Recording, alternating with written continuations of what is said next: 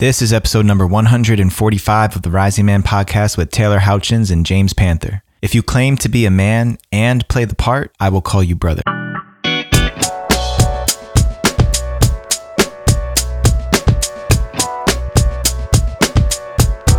What's up, Rising Man family? Thank you for joining me today here on the Rising Man podcast.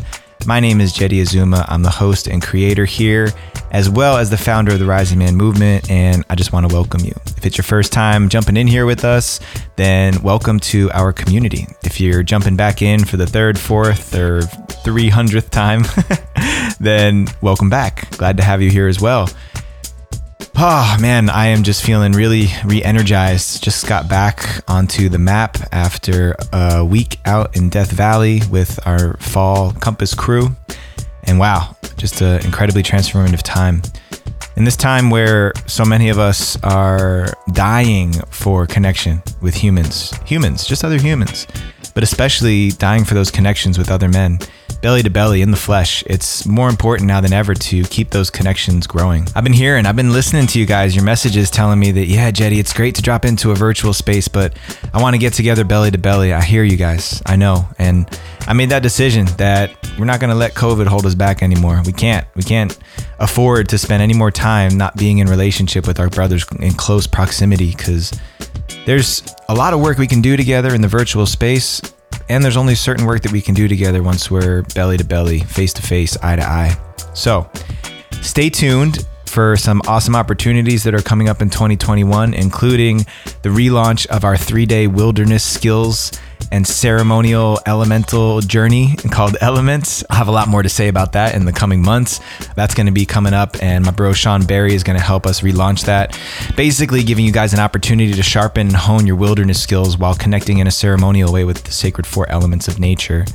It's an amazing program. I think everybody should take a crack at it, because you're going to learn some valuable skills as well as some awesome elemental ceremonial connections and just spending time around a fire with men. It's going to be really dope.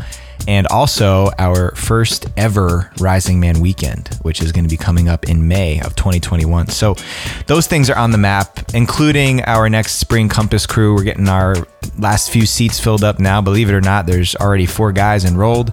So we've only got 6 seats left. So if you're hungry for those belly to belly in-person connections, then go to risingman.org and be on the lookout for these opportunities.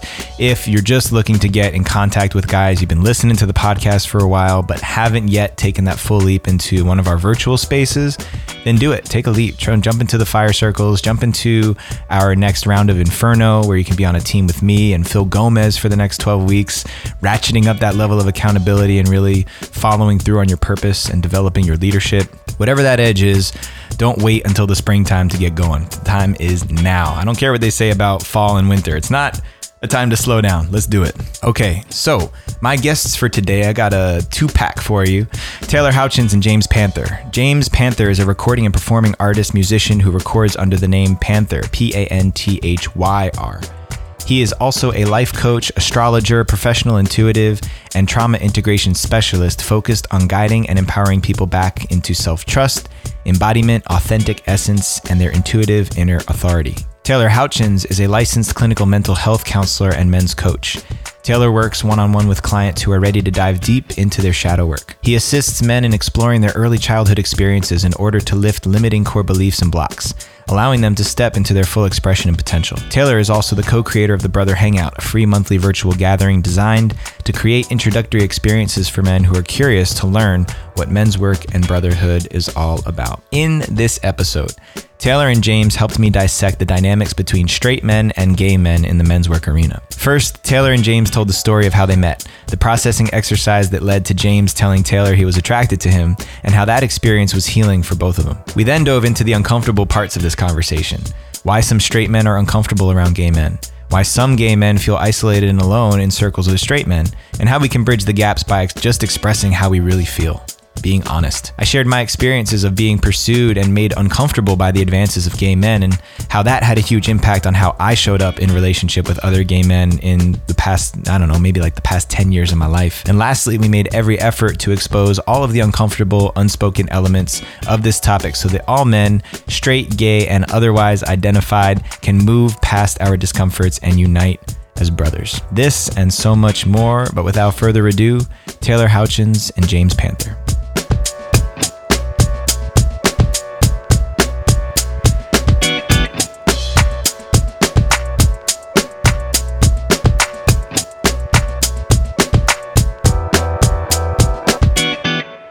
All right, Rising Man family, I've got a treat today. I got two for the price of one men joining me on here. My bro Taylor Houchens coming in from Asheville, North Carolina, newly planted, and my bro James Panther, who's currently somewhere up in Maine, going off the grid. How you guys doing today? Doing well. Thanks for having us on. Doing great. Thank you guys for being here. You know, full transparency, Taylor approached me with the idea of the topic we're going to talk about today, specifically related to an experience that these two men had that I know is a really important conversation that the majority of the men's work community isn't having. And I want to let you guys take it away and tell the story from both your perspectives, and then we can dive a little bit into the juiciness. So why don't one of you guys just start off and explain a little bit about what went down and why we're here talking about it today? Cool. James, maybe I'll set the stage and then you can talk about when it gets to you and your experience. How about that? So James and I were at the Sacred Sons facilitator training maybe about 6 or 7 months ago in Southern California. And we were just having a good old time. So we're sitting in circle and we're going around just sharing our experience. And it gets to me, I share that I'm feeling some feelings of unworthiness, and I'm having a really hard time really being there and seeing myself as equal to everyone else. I'm really wanting the facilitators to notice me, and everyone else has gone around and they've shared their experience, and they're pretty much positive experiences. And I'm over here just like kind of fretting. So I share my truth. I'm just like, I don't feel like I'm worthy enough to be here. I just want you guys to think I'm important. And then Jason McKenzie and Michael Gay, they invite me up to the middle of the floor to have what they call ritual connection and carpet work, essentially. And they invite me to the middle of the floor, and all the guys surround me. And I won't go into too much detail, but they allow me to feel into my unworthiness and locate where it is in my body. And I have this whole emotional gestalt experience that they facilitate me through, and it's very healing. So I sit back down, and then some more men share, and then it comes to James. And yeah, if James, you want to maybe talk about what happened for you? Yeah. So we're sitting there. It's probably like, I don't know, 8 o'clock, 8:30 in the morning. I'm not a morning person. Taylor's just had his whole catharsis. I'm this like highly empathic person where we're just doing like our morning check-ins, you know, like I don't think anyone expected, or even Taylor expected him to go through like a whole gestalt process. But you got Jason McKenzie like, hey, let me ask you a question. And then you got Michael Gay being like, let's fucking do this, you know, like let's actually, you know, go into what needs to move for you. And I remember when you were just talking about that, I remember just sitting across from you being so activated by what you were going through and feeling such a connection to that unworthiness thing actually as well. And I think it might have brought up some like mom wound stuff, but I was just in it, you know, at that point. And then it gets over to me, and I believe that in my check-in, I said something to the effect of, I think I was having a hard time being present. And I think it was probably just the second day of facilitator training, I think. So we hadn't really been there that long. It's about, I don't know, 30, 40 of us. How many were? Mm-hmm. Do you remember? 30. So, you know, I'm sitting there, and I guess it was really just my own insecurity that came up. And it was specifically around, you know, I'm sitting there, it's 8 o'clock in the morning. I love Sacred Sons. I love the openness. I love the emotional connectedness. I love men supporting men emotionally. And I'm sitting there like, all right, I'm the only gay guy here. I'm having a hard time being present. And I don't even know what was bothering me because so much shifted after that. I just remember saying I was having a hard time being present, or I was having some PTSD of like getting bullied or something. And, because the stage had already been set for such deep work and deep emotional presence work, I think the same too, Jason and Michael called me into the center. And what ensued was a very long, very deep process. And it was it was like, Taylor and I were talking about this the other day. Like it was a long process. It was like a soul retrieval. I work a lot with plant medicine. I do a lot of, shamanic work. I do trauma integration work, not Gestalt, but a different kind, just in my own work and in my own life. And I must have reverted to some kind of an infantile place. It was one of those moments where everyone's hands were on me, kind of putting pressure, and it was almost like a rebirth experience. And it moves to everyone cradling me, like 30 dudes cradling me like a baby. And I'm like, I've gone into some kind of trauma and I'm like sobbing. And so, if anyone's ever done soul retrieval work or shamanic work or trauma integration work, whether it's Gestalt or whether it's anything, you're basically bringing a suppressed part of the psyche back. And that part has been in distress that has not been resolved, right? So trauma is distress without resolution. So I'm barely registering like what's happening. I'm just kind of going through it. It's like the birth canal, just not a logical, rational, kind of normal grip on the situation mentally, like, one would normally have in that kind of a heightened state. And I'm just like trying, and they're like, try to just take it in, right? Take it in. And then I think they asked me what else I needed. And I think what came out of me was like, I need to be able to, it feels intense. It feels challenging being around, like I'm supposed to show up totally authentically. And for whatever reason, it was like, I need to be able to be authentically expressed as a gay man in my desire and my attraction, not expecting sex from the men there or anything like that, or expecting mutual attraction or anything like that. It was like just being able to say, it was like some kind of a missing experience of being able to just say like, hey, I think you're really attractive. Just a simple thing. And I realized I had this huge block around just being able to say that. And that's like this, huge social taboo, like, oh, you might, make a straight guy uncomfortable, anything to be, and then you go back to like, the way that a lot of gay men get bullied, or like gay boys get bullied in school. If you were to say, in a homophobic context, for a gay man to say that, for a gay boy to say that to other boys, growing up, you could get your ass kicked, you could get, murdered, like it's really intense. Right. So I need to just, if I'm going to get free, and I'm like really dedicated to like liberating myself and like liberating others and, empowering myself, taking power back, helping others take their power back.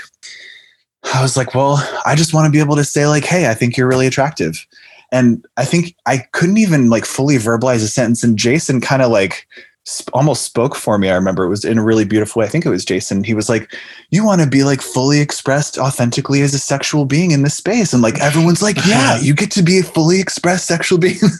I'm just like, so I've gone from like infantile trauma somehow like restoring itself, a bunch of straight guys cradling me like a baby. And now I'm like standing there, like, with tears, like drying on my face, like, and all these straight guys are like, yeah, you get to be like a fully expressed sexual being, bro. And I'm just like, what acid did someone put in my coffee this morning? Like, what is going on?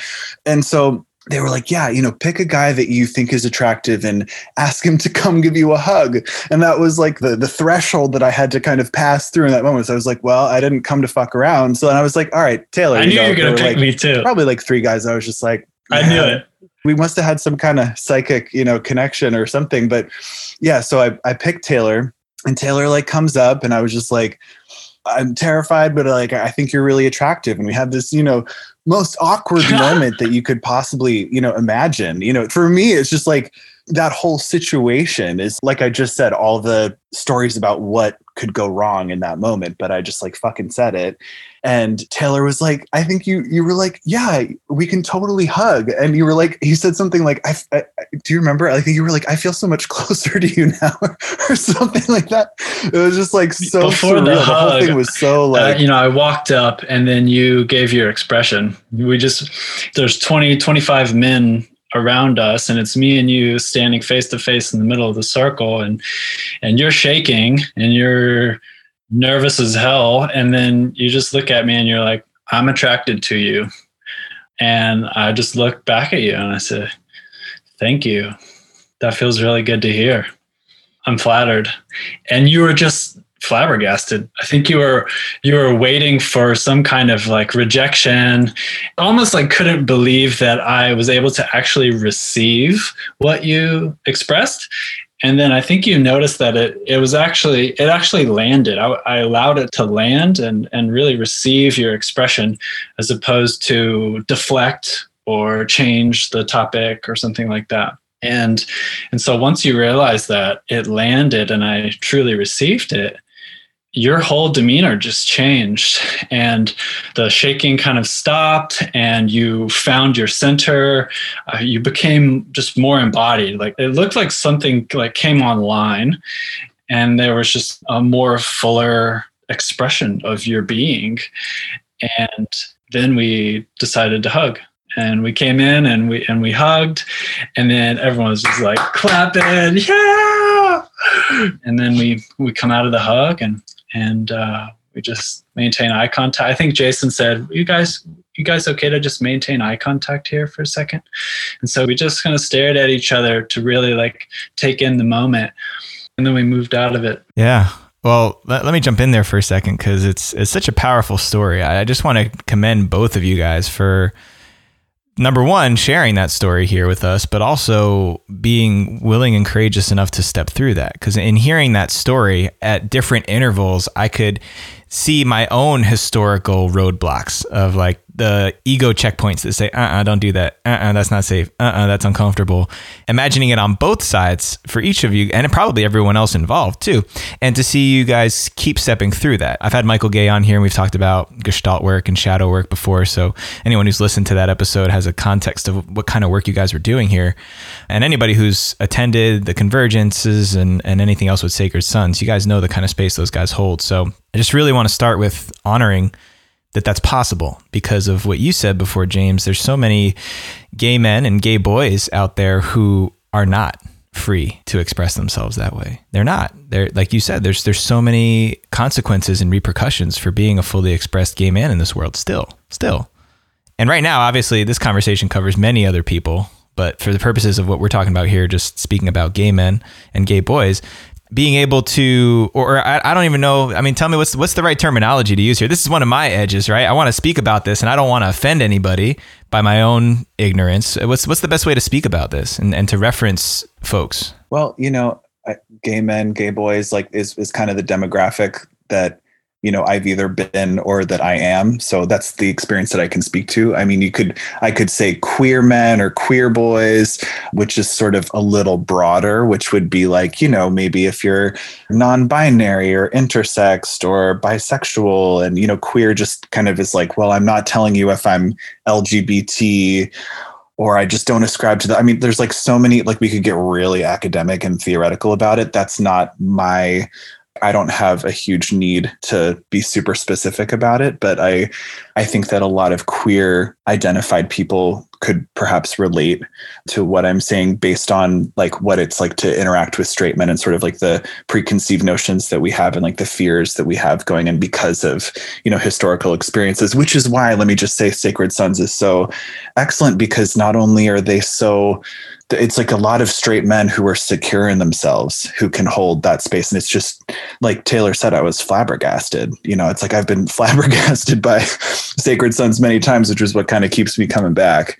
And I want other gay men, gay boys, queer men, queer boys, just in that spectrum, in the LGBTQ spectrum. I guess it would be GBTQ because this is men's work, but right.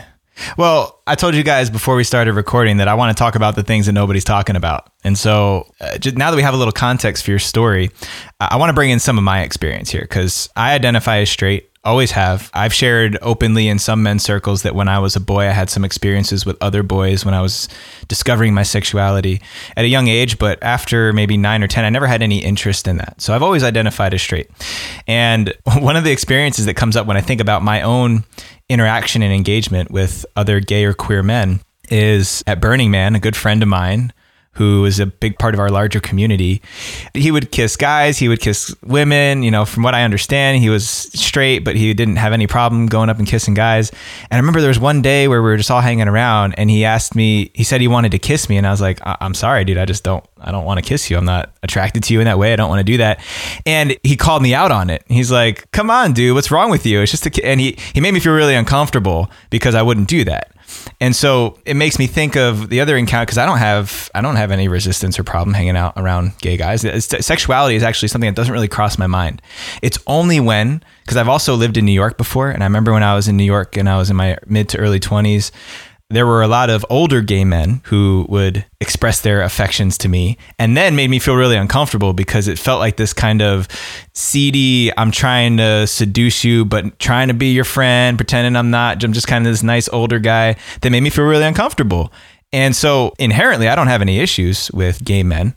But to me, that's like a reverse part of the conversation around consent that's really important and often under acknowledged. I think it contributes to a lot of the discomfort that straight men have in these situations. I see you like nodding all over the place, James. So just tell me. Dude, totally. I'm nodding so hard because I actually relate to your experience massively. You know, I know what it feels like to be pressured. I know what it feels like to feel that from older gay men. I've sat in circles with a lot of older gay men, like heart circles in the Radical Fairy community, actually. And I've learned a lot about what their experience was like. And this is like a pre-consent time. You know, consent is really like a millennial conversation for all intents and purposes. I feel like it hasn't gotten as loud, you know, in our culture until our generation. And so that said, not that excuses like predatory behavior. And like, I've had so many experiences with older gay men like that, especially when I was in my 20s. I'm 35 now, but particularly in my mid to late 20s, early mid, the whole time. I mean, yeah, I know what it feels like to have someone like, oh, I want to be your friend, but you can feel the ulterior motives. And I felt really unsafe around older gay men for a long time and really guarded. And I would be at like queer gatherings where like it was like this open-hearted thing, but I would feel uncomfortable. But then as I got older and I took more of my power back and I got really good at boundaries, that started to fade. But I think, yeah, consent is like mandatory. And I think that's why I had a lot of fear in expressing that. I'm like, I just want to be able to say, I think you're attractive. Like, it was more just like freeing my own voice. Like, for whatever reason, like I don't know why. I can't even fully tell you now. Like, I think it's just to be fully expressed and fully in my truth. It's like the lover archetype, you know, and like the king, warrior, magician, lover. It's like the full expression of like, this is just what's important to me. This is what I value. I think you're beautiful, or like, I think you're very attractive. I would never, but like for me personally, brotherhood is also such an important piece. I think it was more like feeling like if I don't say that, I'm being inauthentic. Like for Taylor and I to become friends without me saying just like, by the way, you're a total babe, you know, like would be inauthentic for me. But like, I don't in my friendship with Taylor, like try to make passes. Although, I mean, Taylor, it was a funny thing, just like texting before this thing, but I don't know. We'll like make jokes and stuff like that. Or, say it, James. Say it. So Taylor, so I was like, because we didn't know how we were going to do this call today, right? So I was like, okay, and Taylor was like, oh, I think it's just going to be like a phone thing. And I was like, so I texted Taylor like an hour and a half ago, and I was like, so like we're going to have a 3-way call, right? And he, you know. And so he texted me back. He was like, yeah, 3-way at 6 with the devil emoji, which like, I was like, and then I was like, don't threaten me with a good time. And I sent the angel emoji, you know, like So I just want to say, it feels so good to be able to joke with you around that. And I can make a gay joke and like, there's that openness there. Like we have that compatibility.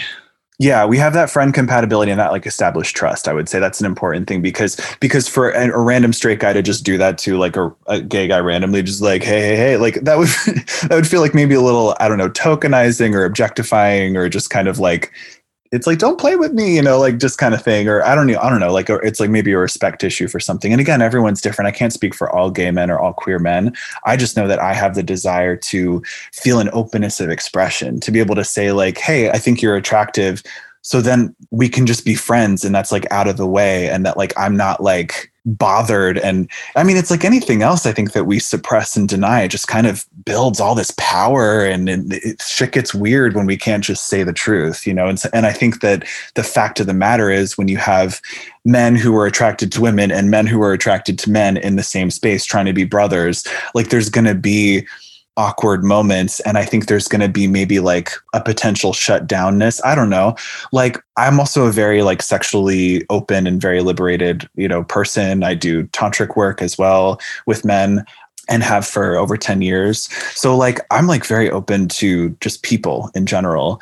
That said, I think having some, like every gay guy, like, I don't know, some gay guys might look at straight guys and think, I should just be silent. But that's the thing that I question. I'm like, well, but if you are like there's some value, I think, in being able to express attraction and desire openly and just to allow that truth to be spoken. Well, there's a bigger conversation that I'm starting to hear emerge right now. I mean, right now we're talking about gay and straight men, but really I think it's a bigger conversation about intentionality and authenticity and being able to share genuinely where we're coming from. I mean, there's so many unspoken feelings and beliefs that we have that affect the way that we interact with each other. And in zooming in on this dynamic, there's so many beliefs and stories that get wrapped up in this narrative where really when you simplify it, this is one human being that's expressing attraction and affection for another human being. And another human being being able to receive that without any expectations of what that's going to lead to. It's all the stuff that's layered on top of that, right? The fact that it's one man expressing his attraction and affection to another man. There's a whole bunch of stuff twisted and tied into that, right? And then the fact that we're doing this in a men's space, that you were the only gay man in this particular circle at that time, right? All of these definers that create more separation between us than actual connection. And I think that's why I'm so inspired by the experience you guys had, because you broke right through that. You pierced right through all of the stories and blockades that normally prevent guys interacting with each other on either side of the spectrum. Because to me, it's really inconsequential. It's something that, why would this become an issue between us? Unless it has something to do with what we were talking about before with consent and a level of comfort, then all we're talking about is one person who's attracted to another and being able to express that. And yet there's so much tied to it. So I know it's a real thing. And I want to check in with you, Taylor, because you, being the man who is receiving this, I don't know what your experience has been like, or if this is the first time another man told you he was attracted to you or not. But you mentioned that this idea of unconscious homophobia and how there's a reason why a lot of straight guys are avoiding gay men. And I thought you could share more about your experience and what you've learned about this piece. Sure. I really related to, Jetty, what you were talking about earlier with your personal experience about that, how that guy made you uncomfortable. I've had 3 situations that have really stood out in my teen and early adulthood experience with gay men. One was a violation of physical boundaries, and 2 was just being, there were some pretty hard passes without my consent, which left me feeling pretty uncomfortable and violated. And James, if you would have got me a year ago, I don't know if I would have been able to receive your expression. But I've been doing my work, and through doing my work, I'm really coming to know what my boundaries are and being comfortable in my no, and just being comfortable with like who I am. And the further and the deeper that I know who I am, the more solid I feel inside myself, and the more capacity there is to be able to receive your expression, and the less threat I feel around that, because I can say, James, that's flattering. I really appreciate that you're attracted to me. That feels really good to hear. And I don't necessarily feel, I can't reciprocate, you know, I don't notice that in me, but that doesn't mean that I don't love you and I don't care about you. You know, I would still like to further this friendship. You know, I appreciate that expression. You know, I can feel confident in saying that now through doing my work. Mm-hmm. Yeah. I think there's also a lot of straight guys who aren't confident in themselves or who they are. And I know I've worked with a lot of straight guys who, once you break down a few layers, admit that they're not sure where they sit in terms of their sexuality. Guys who are very would outwardly seem super heterosexual internally are going through some major questions that they never gave themselves permission to explore or navigate. And so I think there's also, I mean, there's so many beliefs, right, that I've heard guys share in circles. I used to be afraid that if I hung out with a gay man, it was going to turn me gay. Right? I mean, you hear people actually say this, that I don't want to go gay, so I'm not going to hang around that guy. You know? And I think this is the unconscious homophobia that you're talking about, is like, it's nonsensical. And what are they saying underneath that? It's like, I don't want to go gay. What are they really saying underneath that? Because if their natural inclination is homosexuality, then it's not that they don't want to go gay. It's that they don't want to receive all the judgment. Yeah, judge themselves. There you go. Yeah, I think that's a lot of what it is too. Am I going to get told I'm, you know, weak, pussy, all that stuff that we get programmed into believing. Yeah. Yeah, I noticed for myself too that because I've had a couple of gay men express their attraction to me similar to the way you did, James, where it was like, hey, I just want to tell you that I think you're a good looking dude. And I can receive that, but also feeling a sense of guilt, the people pleaser in me that can't reciprocate by saying, oh man, yeah, you're totally hot too. There's like a part of me that wants to say that. It's like the one-way attraction. Like if I told a really attractive woman, I said, wow, you're just beautiful. And she was just like, thanks, and just kept on moving, I'd feel like, oh, okay. Well, I just feel like, God, I'm so appreciative of this conversation, because I feel like we all need to be able to hear no. Like, we're all, as sovereign beings, we all need to be able to say no. We all need to be able to hear no. And that we also need to differentiate between like the expression without attachment of attraction, which is what I was doing. I just wanted to feel like my voice was free. Like I could be seen in the room. It's just like, I think you guys are hot and I'm a little distracted, you know, like, and that's it. I wasn't like making passes at anybody, you know, but I think that there's a lot of also, I think the piece about some straight men don't know where they stand, or they think they're straight, but they might not be.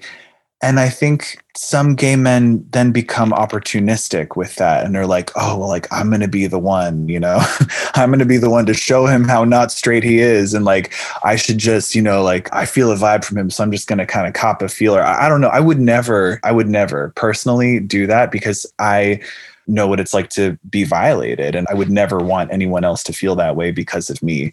So there's that piece. But then what's sad to me is that because some gay men have shitty boundaries, then some straight men would be like, man, I can't hang out with any gay men because that gay guy copped a feel, or that gay guy made a pass, or like you, because I'm hearing you both say that, well, definitely Taylor, possibly Jetty. I don't know. Correct me if I'm wrong, but like, have you both had experiences where there was like an unwanted advance or like a consent violation from a gay man? Definitely. I have one really clear memory I hadn't thought about in a long time, but I was back in college and graduate school, and there were a couple of our friends in our friends crew who were queer, bisexual, you know, and so we all said, hey, let's go to the club. And they're like, let's go to the gay club. They've got some great music there. I was like, sure, awesome. So maybe it was just by showing up there, and I had long hair. I don't know what it was. Maybe I put off a vibe or something, but I remember I was just walking in, and some dude just walked up to me and just grabbed a handful of my junk. Like straight up, just like no words exchanged, just grabbed me and then looked at me, and I was so caught off guard. I'm like, what the hell is that? No one ever had done something like that to me.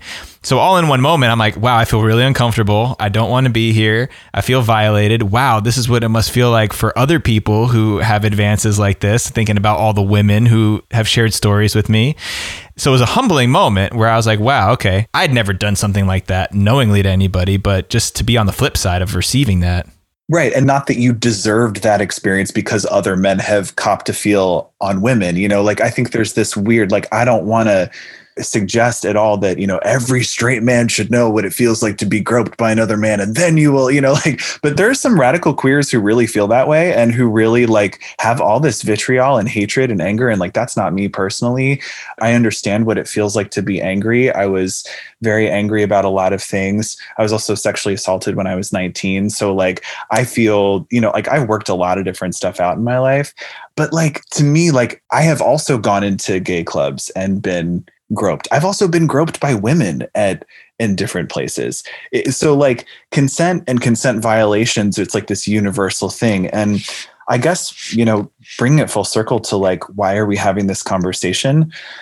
I mean, Taylor, I so appreciate like your vulnerability with this. And I appreciate your honesty, Jetty, because like, I just really want to create brotherhood with gay men and straight men that's like high vibe, that's honest, that's authentic, that's heart-based, and that's mutually respectful, and where we can just be fully expressed in our truths, and we can fully be expressed in who we are and just really fully see and respect each other. And I think, I don't know, I guess I kind of have a question for Taylor too. Like, what do you think it is that changed in you that, like you said, like a year ago, it would have been hard for you to hear, that I was attracted to you back in February, and we're at October now. So like, what I feel like for straight guys listening who might want to know, like, what can I do to be able to just receive, like hearing that a gay guy is attracted to me and feel secure in myself and just be able to, handle that well. Like, do you have any advice for them, or like what changed for you? Yeah, I'd say that I'm comfortable knowing my orientation. So, I've experimented with men when I was younger, and I was like, okay, not for me, And so there's a solidarity around that. It's like, okay, I'm solid in who I am and what I like. I know that. So the fear of the unknown is not present in me. And also I worked through a lot of the trauma I experienced where I was sexually violated when I was a teenager by another man. And what I wish I would have said during that time was, stop, or like, no, I'm not okay with this. Right. But instead of the fight response, I froze. And I went into shock, and it continued to happen. And then after some time, I finally was able to get away and go hide in a room. And then that stayed in me. And so in therapy, my therapist was really allowing me to actually tap back into that stuck energy and to then express it and to release it. And I finally got to say it the way I wanted to say it. And empowerment came online. And so now as I'm, in the world and I'm interacting with gay men, I know where my boundaries are with that. And I can sense like if it's predatory behavior or if it's more authentic expression. So James, yours was heartfelt, authentic expression.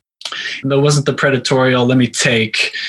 I've experienced a lot of that in my life, and I can sense if it's coming from that area, and that's not okay. But why does that happen? Why does that predatory, non-consensual behavior happen from gay men?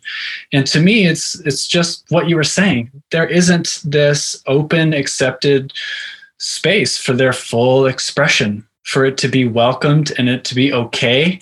And so if it gets repressed, then like it's going to come out sideways. And I think that goes for anything that's an authentic expression that's not okay or that's judged. It's deemed wrong. And so, yeah, that's my piece on that. It's also way more vulnerable to say, I'm attracted to you, with maybe the thought in the back of my head, like maybe he's not as straight as I think he is. And like, maybe he's not, but like, let me just say, but instead of being like that's more vulnerable to say, just, I'm attracted to you, even if I think that there's maybe a possibility, but it's not super vulnerable to just grab somebody, that's just, I think that's a distinction too. Like that, I think a lot of people don't want to deal with their own vulnerability, or they don't want, I think maybe some gay men don't want to deal with having to hear no. And they're like, well, if I could just cop a feel, then I could take something. And then there's this like, and now we're back to like, shadow masculinity in general, gay or straight, this entitlement around sexuality, it's like unevolved boy psychology around our sexual desire in general. And how do we refine that? And I'm sure that, straight men have had to do a lot of work around that to not just grab women in the club, right? That it's like, it's still the masculine, like sexual kind of like hunter impulse. Yeah. Well, I think that's something for all men. I think that especially when we're talking about safety for women and overall just consensual intimacy between human beings, there's a huge responsibility for the men out there. I think we all recognize that, whether we've been perpetrators of that in the past or not. If we're just trying to transform that culture, we all have to take responsibility for that in some capacity. So I think that that's a huge part of the conversation that's happening here. I think also a big piece that was illuminated for me is that oftentimes there's a part of ourselves that we're not willing to face off with. And that resistance to facing off with that part of ourselves shows up in different ways. For a man who's questioning his sexuality but doesn't want to face off with it can become very outwardly homophobic, to put up that veneer of, well, nobody should question my sexuality because I'm so outwardly anti-gay, anti-queer, anti-whatever. And I think there's also, it's funny because it just, the inability to express ourselves honestly in spaces leads to so many misconceptions and misperceptions. I was just imagining, I was like, well, what are the things that in my past, before I had spent more time around all types of guys, what are some of the things I used to think? I used to walk into a room and think that there's no other man in this room who has ever experienced sexual abuse.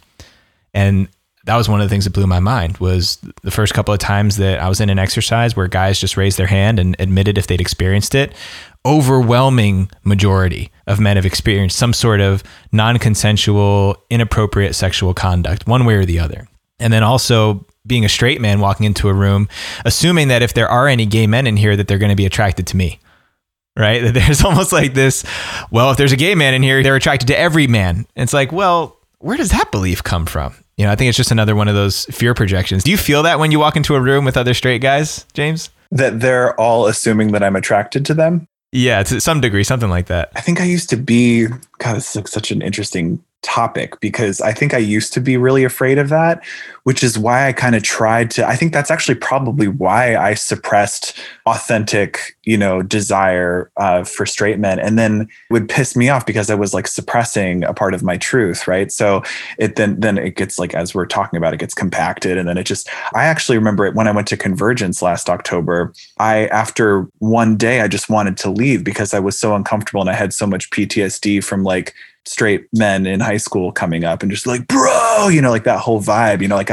I just hadn't been around that much, heterosexual masculinity, like in an overwhelming, population for me at the time. Now it feels comforting to me, but at the time it was edgy and I had a whole process about it. But I think, I used to walk into a room and assume that. I think there's, through medicine work and soul retrieval and me just owning my authentic masculinity, I have the experience in the world now where people don't necessarily know that I'm gay until I say something. It depends. Sometimes people will pick up on it. It depends on my mood. Sometimes if I'm like really serious about something, people will just be like, that's just a really serious dude. And people won't necessarily know that I'm gay. And then other times I'm, with my female friends and I'm more in my feminine. I feel pretty balanced in masculine, feminine. I try to be. But after that experience in Sacred Sons, I don't assume that. I don't really assume anything anymore, honestly. I guess I surround myself with people now who are just doing their work and who are going to be honest with themselves. And I tend to attract people.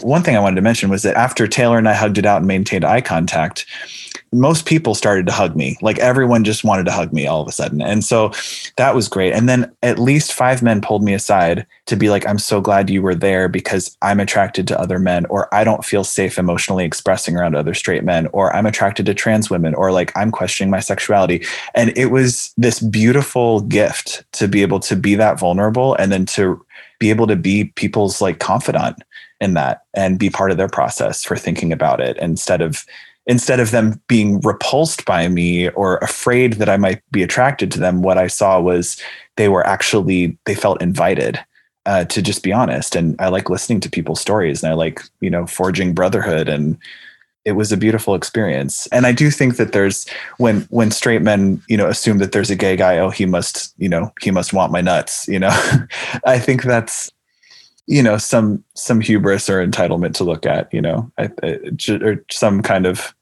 like what is like, I wonder where that thought comes from. Like, have you ever been curious about that? I think it's just protection. I think it's, if I assume that every gay guy in here is attracted to me, then I can steer around it. You know, if I convince myself that every gay guy that I come into contact with is attracted to me, then I'll know to put up that boundary. I won't miss it. And again, maybe that's just something from my past where I missed an opportunity. Like a trauma response. Yeah, like I missed that opportunity to put up that boundary when I was in that club, right? And so maybe, because I don't feel that way anymore. I don't feel like I need to put up boundaries like that, because I know I'm happily married 6 years, like no problem. I've had gay guys come up to me, straight guys come up to me and tell me they're attracted to me, and it doesn't affect me one way or the other at this point. But definitely in the past, I remember feeling like, well, every gay guy's attracted to me, so I need to know what to do. You know, so I don't have that experience again, is I think what was happening in my body. Right. Gay men, please stop groping straight men non-consensually. Yeah, right. If you're listening, oh my God. Because it's sad, because then when I want to approach straight men with a lot of respect and honor, you know, and dignity, and forge, you know, mutually supportive, you know, brotherhood and such. And I wouldn't want that assumption to be made about me just because I'm gay. It means I'm going to try to, like, you know, violate your boundaries. But I do think I think we sense each other intuitively. I do. I think we can sense, like, oh, this is, like Taylor was saying, he like discerned that I was like a safe person, that I was coming from an open-hearted place rather from a place of trying to take. And, you know, I also was discerning as well. I was like, well, I've never said shit like this in front of a group of straight men before, but like I'm discerning in this moment that this is a safe container. And so, yeah, I've learned a lot about discernment the last couple of years. And there's something else that I think really ties all this together, because also in conjunction with George Floyd and Black Lives Matter and the greater dialogue we've experienced in 2020 from oppressed peoples, regardless of what the oppression is in relationship to your sexual orientation, your ethnicity, the language you speak, the religion you believe in. Ultimately, what it comes down to is that our differences further divide us. So for me, even for the gay population to say we're oppressed because of these reasons, and for the Black population to say we're oppressed for these reasons, it's hard for anyone who doesn't fit into that category to relate to that.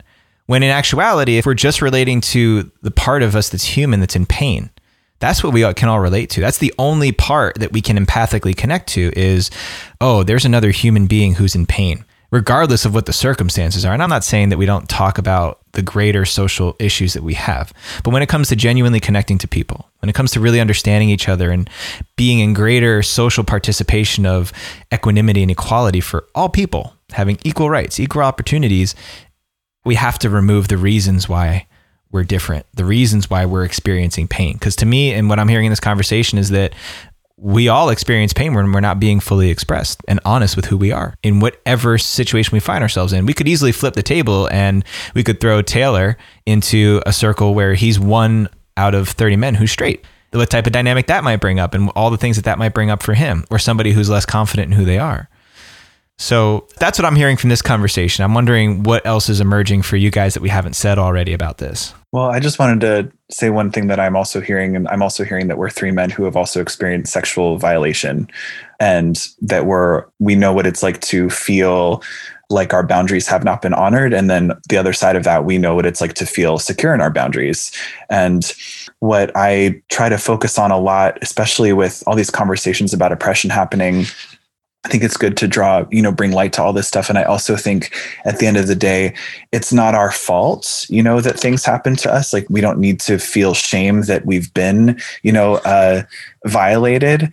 I also believe it is our responsibility to make sure that we heal from those wounds, and that it's no one else's, ultimately no one else can be responsible for that process but me. It doesn't mean I deserved it, or that, I'm a big asshole if I'm not healing as fast as another person. But I do think that victim consciousness is for anyone, like gay men or straight men who have been violated, or who feel uncomfortable, or who have felt oppressed, or who have felt whatever. It was so good hearing, Taylor talk about what his healing process was like with his therapist around being violated as a teenager. And I coach people in that way. I do work with that people myself, just around coming out of powerlessness through the anger into reclaiming that empowerment and self-definition. And I'm so glad that you did that work, so that experience that we had in February was so integrative for both of us. And so like it created an opportunity for connection rather than distancing. And that just, to me, that's a testament. And I've been working my ass off on my, just to be able to say that in front of a bunch of straight guys has taken years and years and years of work on my end, just to be able to be like, fuck, I'm just going to say it. Like, it took a lot. It's taken a lot for me to get to where I am.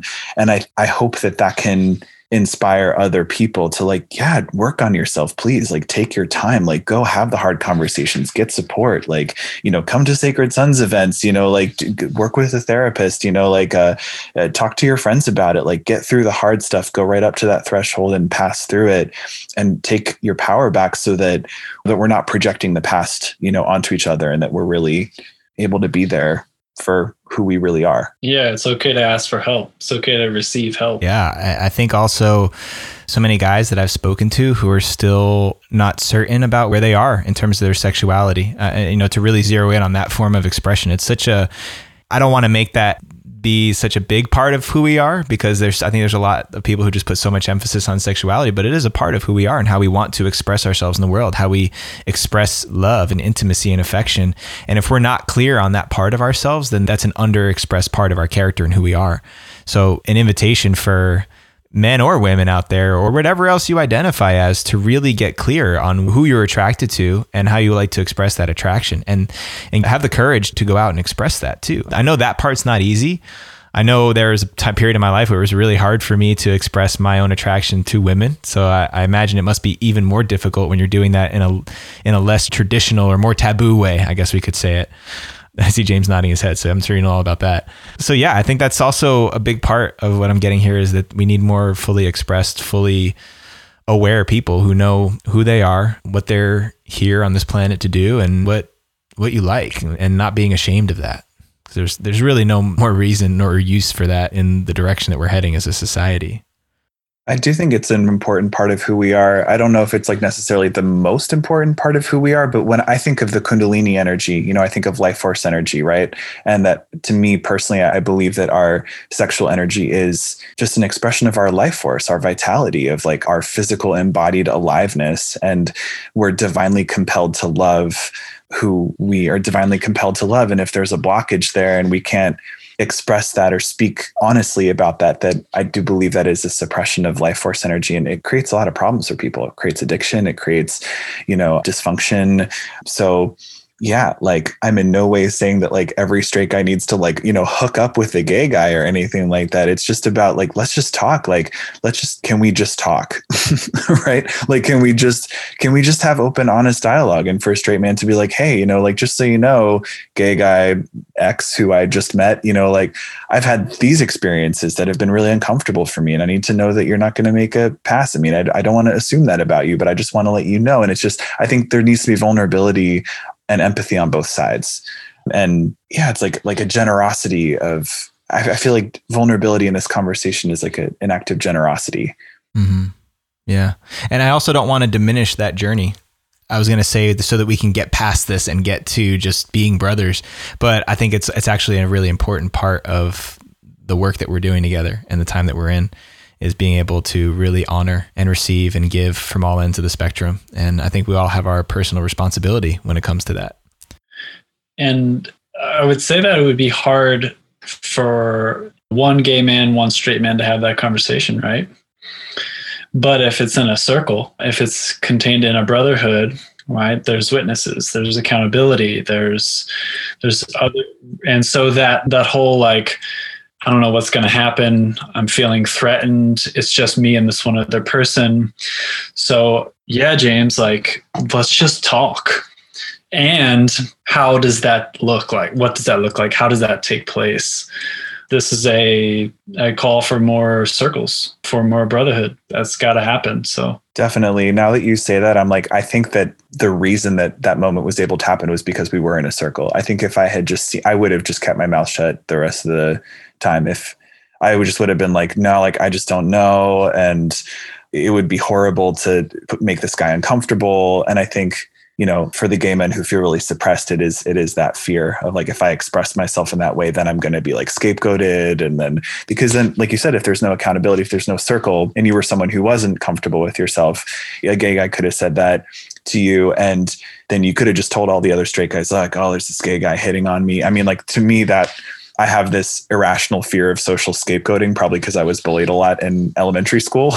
And I just assume that there's going to be this, like, I still work through some of that social trauma, and Sacred Sons has been an amazing opportunity to heal from that trauma because of circles and because of, having those interactions. And I think some places would call that like a fishbowl. I mean, technically we were just in a bit of a cluster. It was like a, like a town hall meeting at that point after it was the cradling. And now we're in it. Like, I don't know. It was a bizarre day, but it was a good day. It just makes me reflect on how really all comes back to fear. Because I think that I'm just thinking from the perspective of a straight man, walking around the world, the fear that I have of approaching a really attractive woman and letting her know that I think she's beautiful, the fear of rejection, the fear of how that might be received, or the perception she might have of me, what she thinks I want or expect from her because I am attracted to her. And then also, fear from that person, from that woman who's afraid that, is this guy going to try and manipulate me? Does he want something from me? What is his intention? What is his purpose? And that in the right context, right? Like, let's say we take myself and this really attractive woman, put us in the middle of a circle where we've built trust. And I can then say, hey, I just need to tell you that I'm really attracted to you. And she could just receive that for what it is, trusting that there's no expectation from me. It's an exact reflection of what you guys are talking about here. I'm just applying it to a different interaction and just seeing that all of that fear melts away when there's community, when there's support, when one person is not going to be left hanging out to dry or taken advantage of or manipulated or rejected, because even in that space where, Taylor, you didn't reciprocate that attraction back to James, but you didn't feel rejected in that, right, James? No, I was like, cool. I just was able to say the thing.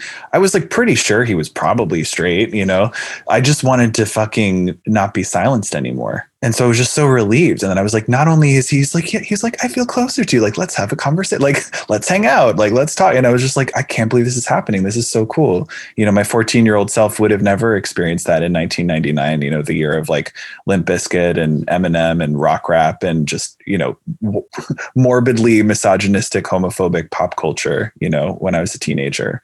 So yeah, it was super healing just to be able to say it and be like, cool. Like, and James and I have maintained our friendship since then. Like, we've been hopping on phone calls and keeping up on the internet, and it's been great. Yeah. Well, that's beautiful, fellas. I really appreciate both of you guys coming in here and sharing your story, sharing your experience, and really, really picking apart this conversation quite a bit, because I think there is a lot of new layers of discovery. I know there was for me, of seeing this conversation from a different angle. Are there any last thoughts that you guys have that we haven't spoken to yet to feel complete with this conversation? No, we did a pretty good job, huh? We covered it up. Yeah, I guess, like, do you think there's anything that people would want to know about more thoroughly or have mentioned on either side? Or I actually think that this conversation alone is going to be very eye-opening, and I think it'll actually reveal some things for the people who are listening about themselves, and where their level of comfort is and where their own beliefs might be. I think we all got a chance to speak to some of the mythology around the gay man, straight man dynamic, enough so that I think it'll open up some doors. I'm not really looking for resolution here. I don't think that's really our job, to provide resolution, but more just to spin the conversation around a little bit so that it looks different to more people out there. Yeah. Cool. Well, then let's do this, because you guys are both doing some excellent work in the world. If you would each take a moment just to tell everybody where they can find you, follow you, connect with you. Taylor, why don't you go first, and then James, you can go after that. Yeah, sure. So I'm residing in Asheville, North Carolina now. I'm a licensed psychotherapist, and I'm currently in the process of getting my website up, so that's not ready yet. But yeah, I'm on Instagram, I'm on Facebook. Just type in Taylor Houchens. You can find me, reach out to me there. Yeah, that's pretty much my contact. You want to go, James? Yeah, I do shamanic and evolutionary astrology, life coaching, and trauma integration work. I work with a process called the completion process, which was designed by Teal Swan. And yeah, I basically help people work through their deepest shadows and take the power back, and, high intensity emotional presence work and big picture astrology stuff. So I can be found. I'm also a musician. I'm a singer, songwriter, pianist, and producer. That's been a bit on the back burner lately, but my Instagram for that is Panther Music, but Panthyr music. That's Instagram. And then there's a YouTube channel. If you just Google, or if you just YouTube search James Panther, you could probably find some of the videos that I put out there about astrology and trauma integration work. And if you want to send me an email, it's jamespanther@gmail.com. Awesome, fellas. Well, again, thank you for bringing this conversation to the forefront. And Taylor, you especially, for reaching out and asking to have this dialogue. I think we opened up some really great territory today, and I really appreciate both of you guys bringing your genuine truth to the table. And yeah, appreciate all the work you guys are doing in the world in your individual capacities and collectively, because it's making ripples. Mm-hmm. Thanks for having us on, Jetty. Thanks for having this podcast. Yeah, likewise. Thank you, Jetty. Thanks for being able to hold this topic so gracefully and authentically. Oh, it's an honor, fellas. I look forward to catching up with both of you again sometime soon. Yeah, you too. All right. All right, fam. I hope you enjoyed this episode. For me, this was a really edgy one. You probably heard it in my voice. It's uncomfortable to talk about things like this, especially when I don't want to pretend to know what it's like for people whose experiences I don't share. I don't know what it's like to be a gay man in this world. I know there's a lot of definitions and terms that folks are using to define themselves that I'm not familiar with and don't have a sensitivity for, because there's just so much to keep track of for me.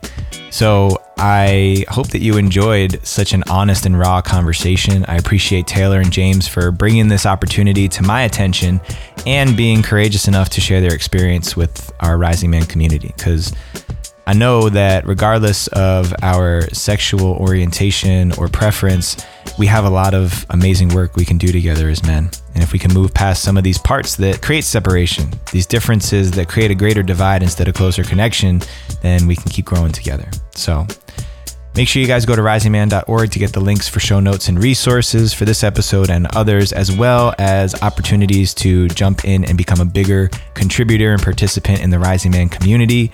We're waiting for you guys. Remember, we got those in-person events coming up in 2021, but don't wait. Get yourself involved in the virtual fire circles or the next 12 weeks of Inferno with myself and Phil Gomez. Go do it right now. risingman.org. Check it out. Please subscribe and follow us wherever you're listening to this podcast, and check us out on Instagram at Rising Man Movement and our YouTube channel, youtube.com/The Rising Man Movement. I know I got a lot of announcements on this episode, but we're going to be also doubling down on our YouTube channel heading into the new year, getting it popping for a fresh season of videos and new content in the spring. So make sure you go over to YouTube and subscribe right now, so you get, every time we drop a Monday morning meditation, you get those videos, and you'll also be the first in the know when we start dropping that new content in 2021. Shout out to my power team, Sean, Julian, Ryan, Rowan, and Mark, and our newest addition to the team, my man Roy, coming in to help us out with a lot of the administrative stuff on the back end. Roy, I appreciate you, man. I hope that you're hearing this, listening to this episode, and feeling welcome. Everybody else out there, thank you for everything that you do. I appreciate y'all. Thank you for the love. Thank you for the support. Thank you for the energy that you keep putting into the Rising Man movement. Without you, this would just be the Rising Man. But with you, this is a movement. So let's keep moving. Until next time, rise up and claim your destiny.